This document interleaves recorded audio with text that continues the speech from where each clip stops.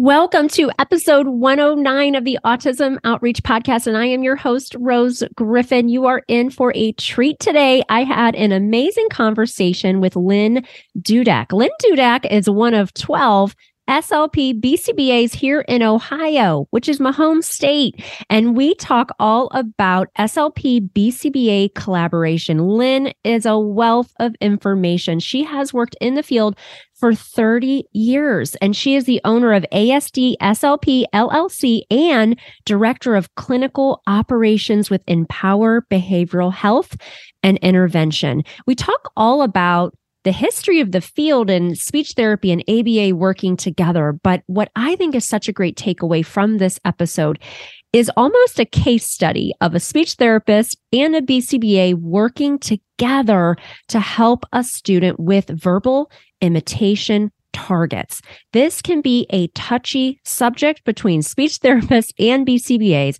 So if you're listening and you've been in a situation like this, we talk all about positive collaboration and strategies for that going forward. I'm so excited for this episode. Let's dig on in.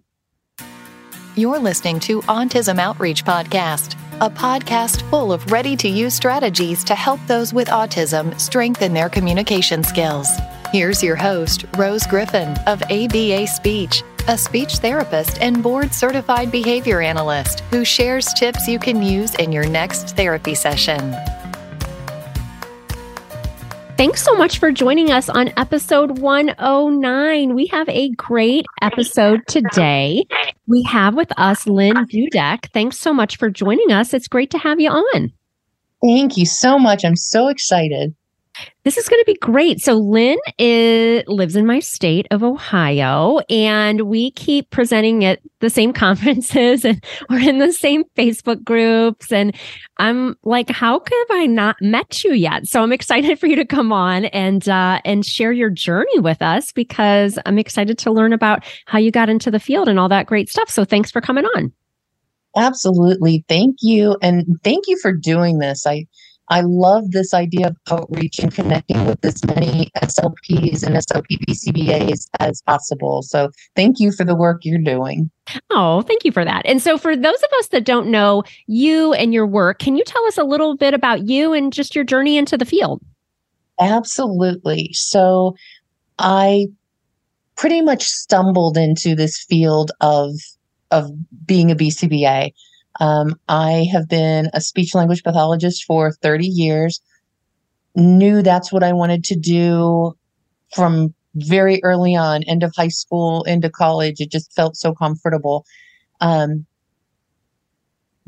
all through college and even after college, first job, I was going to specialize in craniofacial anomalies. I had the great fortune of being mentored by Harvey Grandstaff and Michelle Kummer down at Cincinnati Children's. And that's what I was going to do. We moved to Columbus.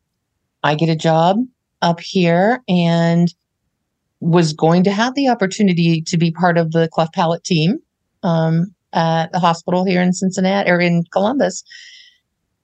But they were just getting that going. So I started seeing outpatient kids, and all of a sudden, all these kids with this different presentation started being in my office. And I started working with the psychologist, and we're trading off patients. And all of a sudden, every other kid who comes in has this diagnosis of autism. And so I'm like, I better figure out what to do with these kids. 1995, I go to this great conference in New Orleans.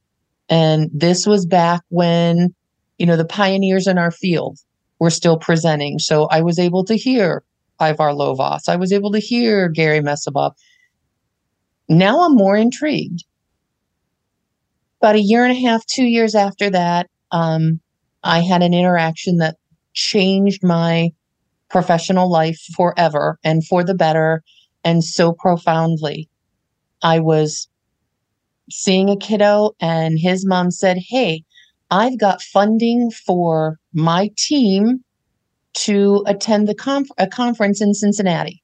Would you like to come?" Sure. What's the conference?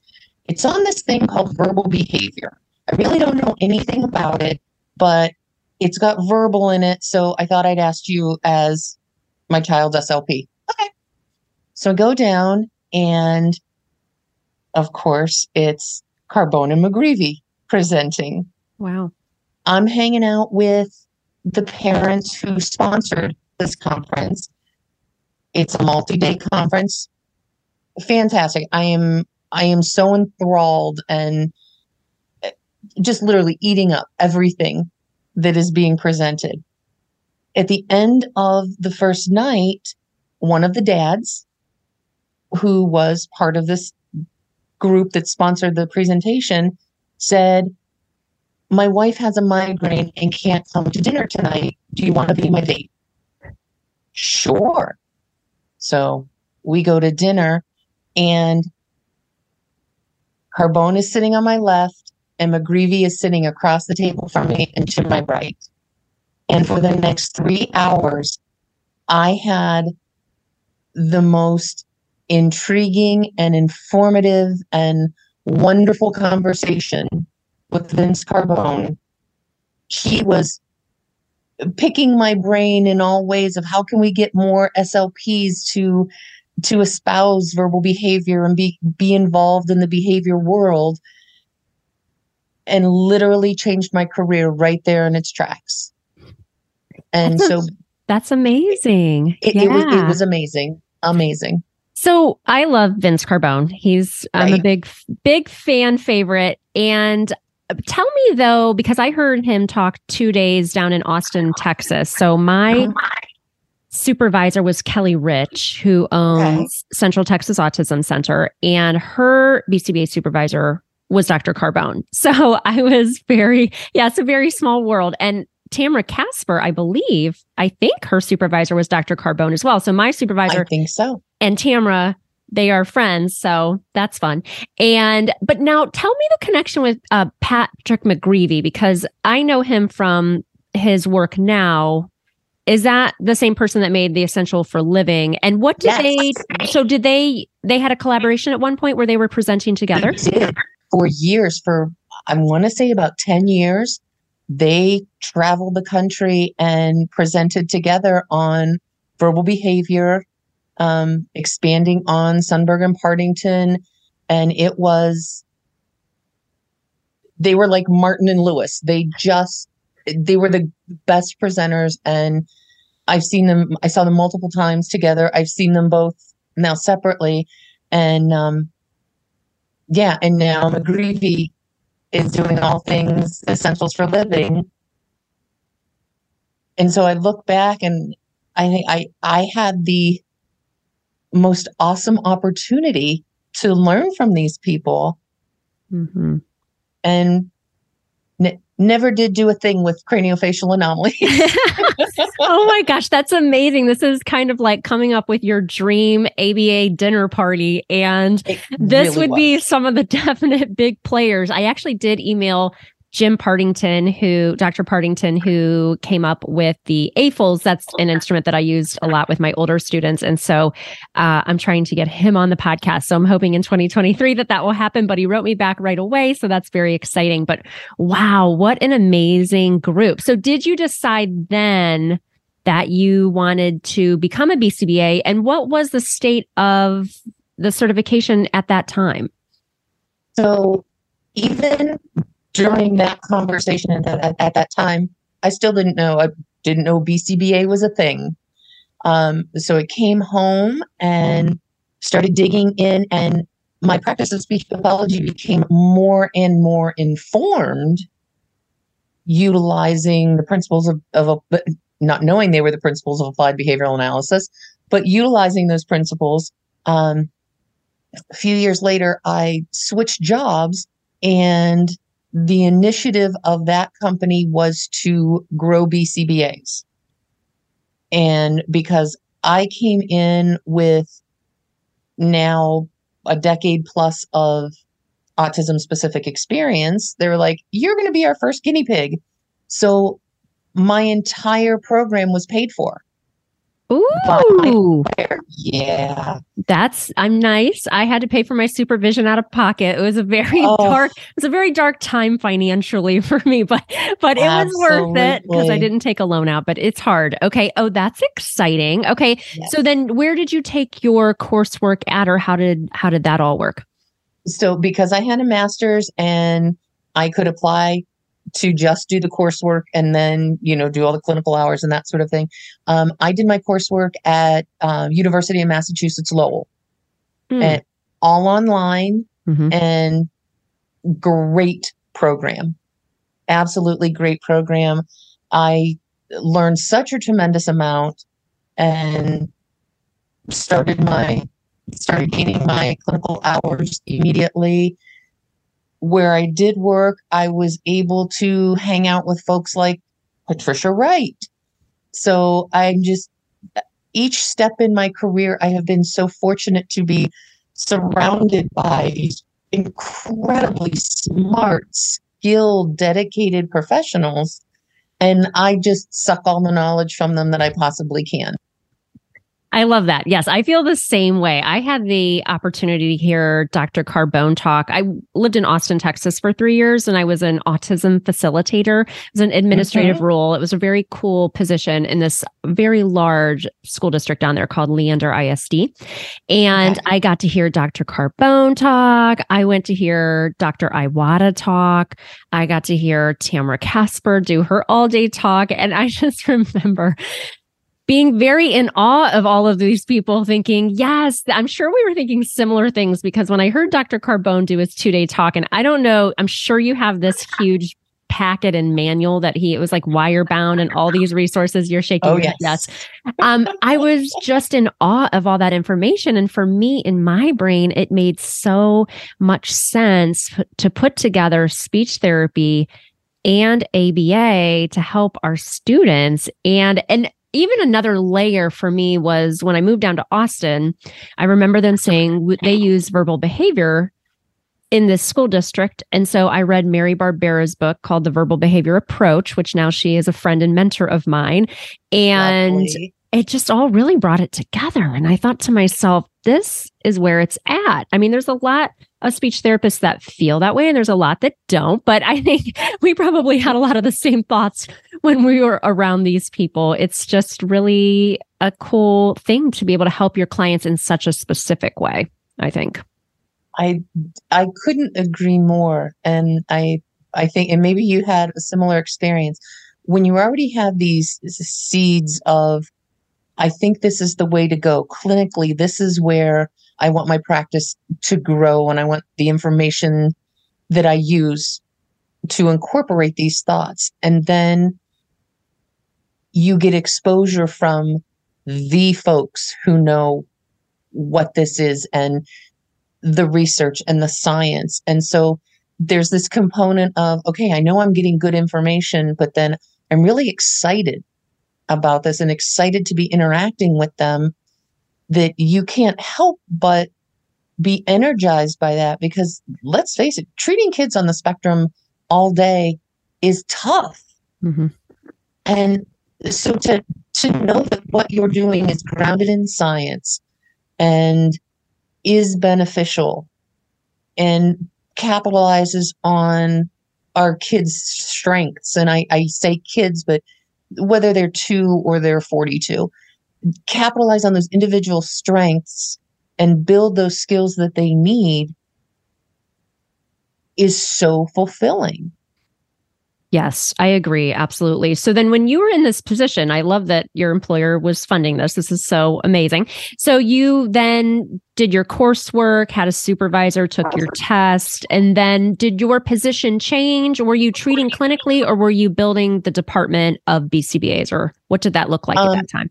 I was doing both. I was really focusing on social skills with the 13 to 17 age group with boys. Those boys I started with when they were like 3 and 4. They followed me, and they're now all in their late 20s. And it is astounding to me how amazingly successful they are. Um, I then changed jobs again and was working for the state. In the state of Ohio, as you know, we have Ocali. Mm-hmm. And so I came on to Ocali right as their program of going all around the state and training teams in school districts started. So again, I had the good fortune to hang out with some amazing people, Peter Gerhardt and Carrie Dunbaron, and just hanging out and learning stuff, and then going around the state and treating all these folks, or training all these folks in good, sound, evidence-based practice, and being able to use my BCBA background and my behavior knowledge to impart that, you know what, there is a way that SLPs and BCBAs and other professions really can collaborate for best outcomes of whoever you're serving. Oh, that's so fun to be able to go around the state. I'm doing more because I stepped away from my public school position in May. So now I have more time, and I've been doing in-person trainings here in Ohio in local districts, or through, doing them for the ESCs. And it's been really fun to connect with people here locally because they get all my jokes and my local, I went to Akron U, I got my master's at Kent. They understand some of the things I talk about, where if I'm on Instagram and TikTok, I don't really think I want to tell everybody where I'm living. It's a different, exactly. It's a different feeling. So it's nice to connect with people in real life locally. That must have been a really cool experience. And Peter Gerhardt, I just love Peter Gerhardt. He's actually on my list too, to get on the podcast. I have heard him speak actually when I worked at the Learner's School, which is part of the Cleveland Clinic. So I was there for 3 years. I heard he was friends with my director at the time, and he came in, he talked to us in a classroom. There were like 10 of us, and it was amazing. And then I actually heard him keynote Ocali. He did this really amazing keynote one year. You were probably there. It was amazing. And I heard him speak at Milestones. I'm a big fan of Peter Gerhardt. I just think he shoots from the hip, and he cares about autistic people so much. And you can see that. And usually he was on this thing where he was talking about working with older learners. I don't know if that's still his jam and what he talks about, but he is just such a wealth of information. I always use his name if people want more information about adults and just that type of population. So how neat for you to be kind of hobnobbing and working along and disseminating with all of these really great people. That must have been so great to learn from these people in the field. Again, it's just sucking up every bit of knowledge and taking advantage of every conversation that I'm part of, and just listening to the experience, listening to their knowledge was so much fun. And I'm forever grateful for all of those experiences, because there was a little period of time there where I was changing jobs pretty often, because it's like, okay, maybe I don't, I want to take a break from patient care for a while. Ooh, I really miss patient care. So I hopped there for a little bit, which then landed me in a spot where I got to basically create my own therapy department within an agency that serves children with autism. So all of their education needs were served. And being from Ohio, you're familiar with the Autism Scholarship. So these were Autism Scholarship programs that didn't have the supportive services like OT, like speech.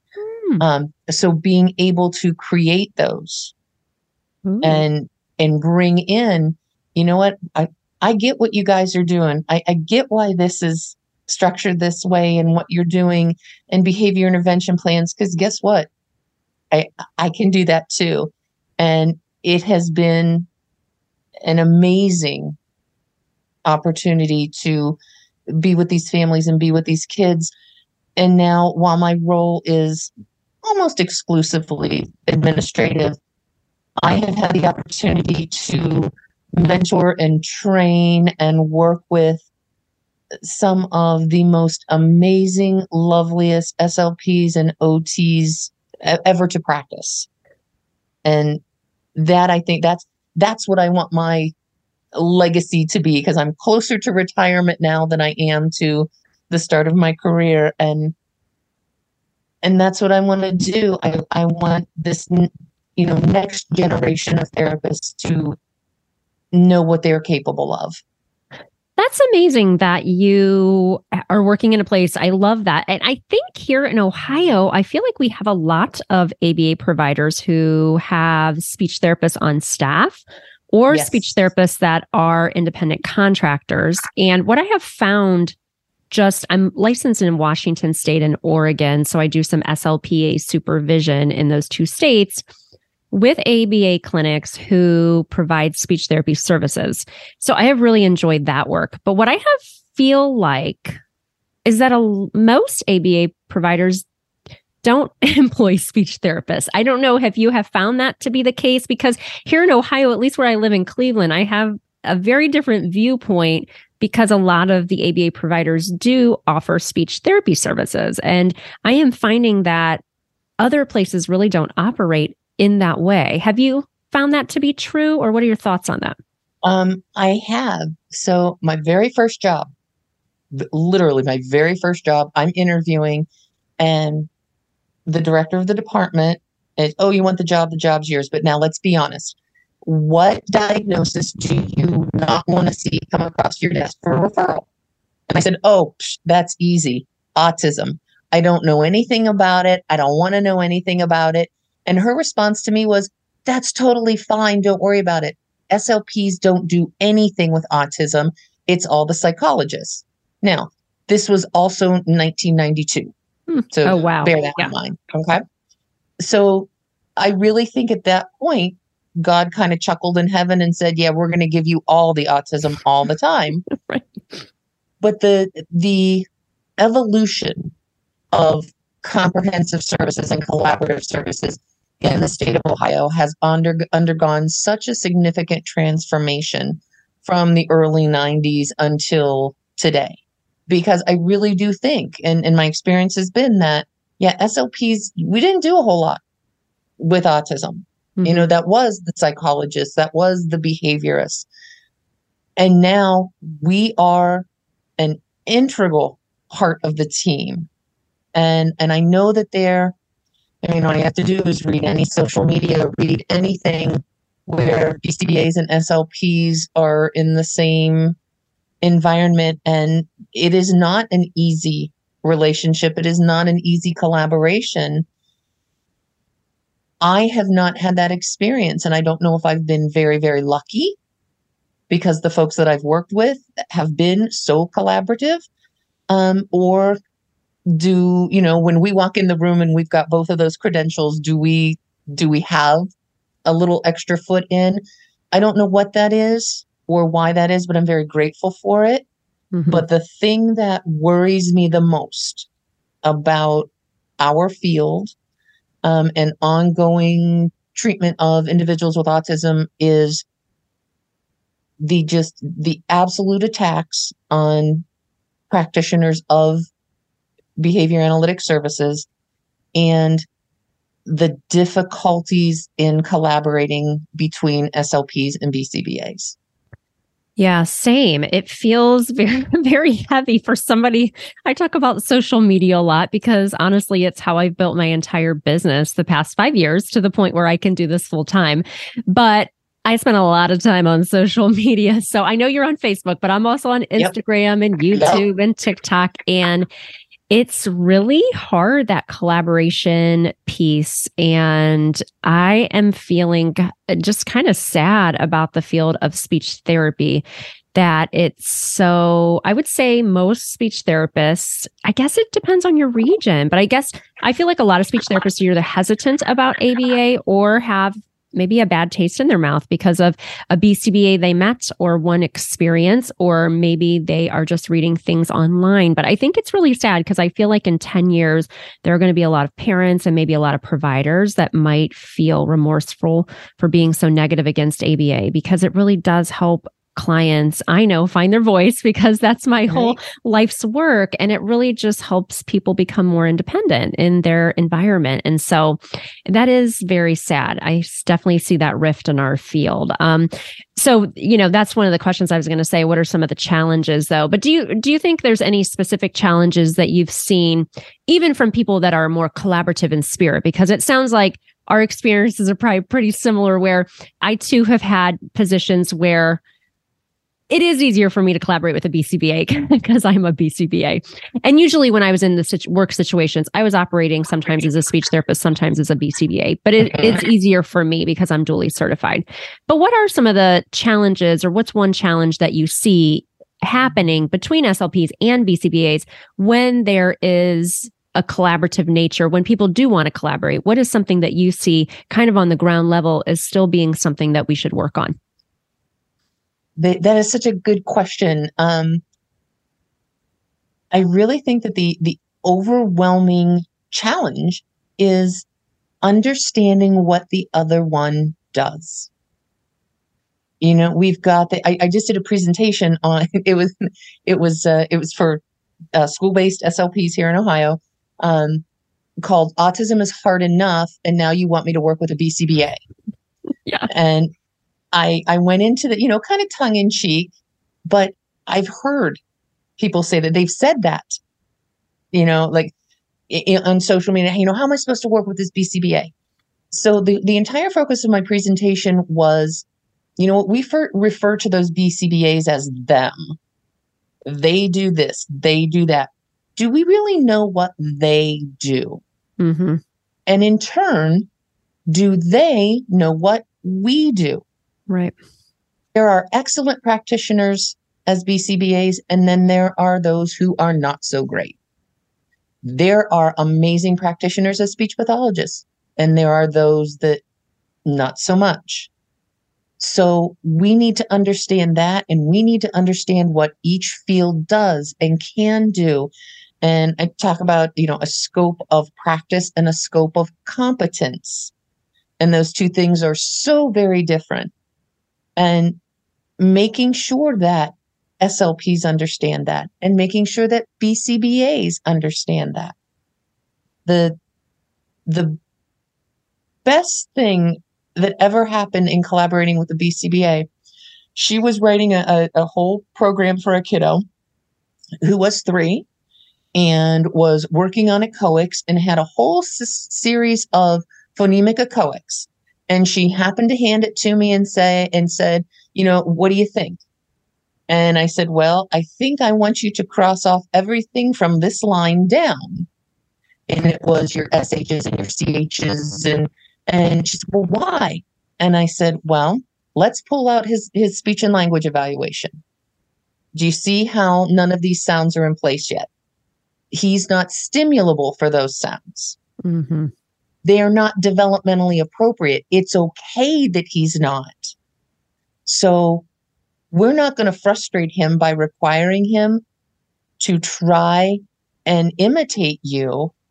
And we're not going to blow up your data because you're not going to see any success right now.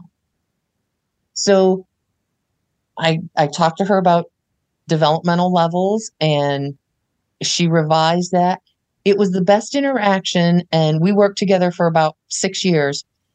From that point on, every BCBA she mentored, every person she ever trained, she's like, we have to have a conversation about developmental appropriateness. And so that's the kind of stuff that we need to do. That's such a real life example of just have a conversation. Right. Just talk to one another.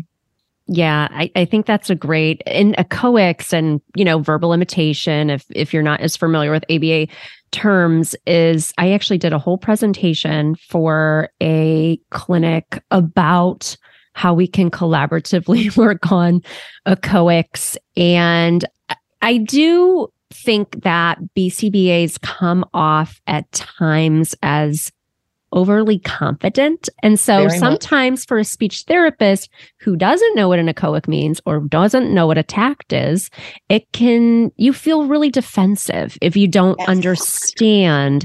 And so I can understand their hesitancy with bringing up some of these conversations, but I have had good experiences with that too, about how to help support ABA teams in working with echoics and verbal imitation. And I would usually pick the targets and then I would work on them. And then once they had met criterion, then RBTs and other staff would then work on them in maintenance and things like that. But I think sometimes these are hard conversations for speech language pathologists to have. I do a lot of mentoring for SLPs who work in an ABA setting because I think working in an ABA setting is so very different than your run-of-the-mill speech therapy job. It just is a whole different level of culture and what's really being worked on. And so I really love that mentorship that I do with speech therapists who are excited about learning about the science and do see the transformative power that the science has, but just have questions about how to operate as a speech therapist. I think sometimes it's just hard for them to navigate those types of conversations, which is such an important one that you had. And then look, going forward, that person really understood, what does a speech therapist do? And I've done talks about that too. This is how you become a BCBA. We actually just did a show about that. And this is how you become, I haven't done one about speech therapy. Maybe I need to do that. This is how you become a speech therapist. And you take a whole class on transcribing and you don't even want to know what we had to go through listening to language samples, right? I mean, torture and the little marks and I'm just sweating thinking about that. I still have that book, but it's a lot of information. And so that's why it is so nice. It's nice to hear these success stories. And obviously I share a lot of this on the podcast because when we work together, we can just do such amazing things, not only for the child, but for the professionals that are on the team. What a powerful exchange that was for both of you. So if you ask anybody that I work with, I use lots of little phrases. I like analogies. I like phrases. And one of my big go-tos is I want to see you, if you succeed, I succeed. And if we both succeed, then that little one has nothing to do but succeed. Yeah. You have to be confident in your skills and your knowledge and who you are as a professional to then engage in what might be a difficult or an uncomfortable conversation with a colleague. But if you approach it from the standpoint of you and I are not the focus here, that person we serve is the focus. Mm-hmm. So let's figure out how to keep that person at the center of our conversation. Then you can't help but want to do what's best for them. And it was amazing to me in my audience because I spent a good deal of time talking about what you have to do to become a BCBA. Mm-hmm. Had no idea that you had to get 1,500 or now 2,000 clinical hours. Wait, what? Yeah. So, while we're in speech school and we're getting all of our assessment and our treatment hours, those working towards the BCBA credential, they're doing the same thing. Yeah. And then demystifying the terms, they're second nature to us. Mm-hmm. But, if you've never heard Amanda attacked in interverbal, and then when I said autoclitic, eyes popped. Oh, yeah, right. Right? Over the edge. She's getting advanced here. Yes. Just demystifying it. So that now we can talk the same language and I know how to interpret what you're saying. And if I don't, it's okay for me to say, hey, can you explain that to me? Mm-hmm. Because that's how you go forward. That's how you learn from your colleagues. Yeah. And that's what we've got to do. Absolutely. So do you think your number one strategy, it seems to me, is keeping the lines of communication open is very important. And that's easy when things are going well. It's harder when things are not going as well. And I do think that's hard as a school-based SLP too, where if you have a student and things are going very poorly for the student, that at times can be a district's time to say, okay, we need a BCBA. And then the BCBA comes in and they are looking at everybody's items with a magnifying glass. And I think that can be a stressful situation too, because what I always tell my future BCBA students, I have a company called Supervision Academy where we provide supervision. And then I also teach the ethics class here at Kent State. But I always say BCBAs are not called in typically when things are going really well. Now, there's going to be districts. The district I worked in for 10 years, great. We had BCBAs. We had the means to have BCBAs in antecedently for good measure for all the students who needed it. But a lot of districts do not do that. And so when somebody comes in, it's not a warm and fuzzy type of meeting. So it can be hard in those times to communicate. But it seems like that is a running theme in your collaborative strategies, would you say? I would. And, I would tell anyone who was in that situation, what do we tell SLPs when they have a new client? What do we tell BCBAs or RBTs when they have a new client? Pair first. You know what? We need to do that too. Mm-hmm. Yes, we're on limited time and all of our schedules are crazy busy. But you know what? Take a couple minutes.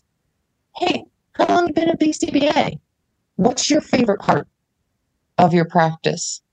I am more than happy to talk to you about anything that's part of their speech and language goals and their evaluation. Do you live here in town? Take the time to pair, to show your interest. It goes a long way. Mm-hmm. Make a connection. And then you know what? If there is some disagreement in how to move forward, it smooths those edges. Because this isn't your first conversation. You've already talked about how long you've been doing this and what your favorite part is. Take the time to do it. It's 30 seconds. Yeah, I love that. So good. Such a good conversation today. So, Lynn, we're great. Thanks for coming on. It's great to finally meet. If people want to find out more about you and your work, where can they find out that or reach out to you with a question if they have one? So the best way to reach out to me is through my email, lynn.dudek@asdslp.com. Wonderful. That's my private practice name as well. And that's the easiest way to get me. Okay, great. Well, thanks so much for coming on. It was great to meet you. Thank you. It was lovely to meet you. This was a great time. Thanks for listening to Autism Outreach. If you enjoyed the show today, make sure to subscribe so you don't miss an episode full of actionable strategies you can use in your therapy room. Write a review too. That would mean so much to me. I always love hearing from you. Have a specific topic that you want included on a future show? Reach out over on Instagram, ABA Speech by Rose, or visit me at www.abaspeech.org.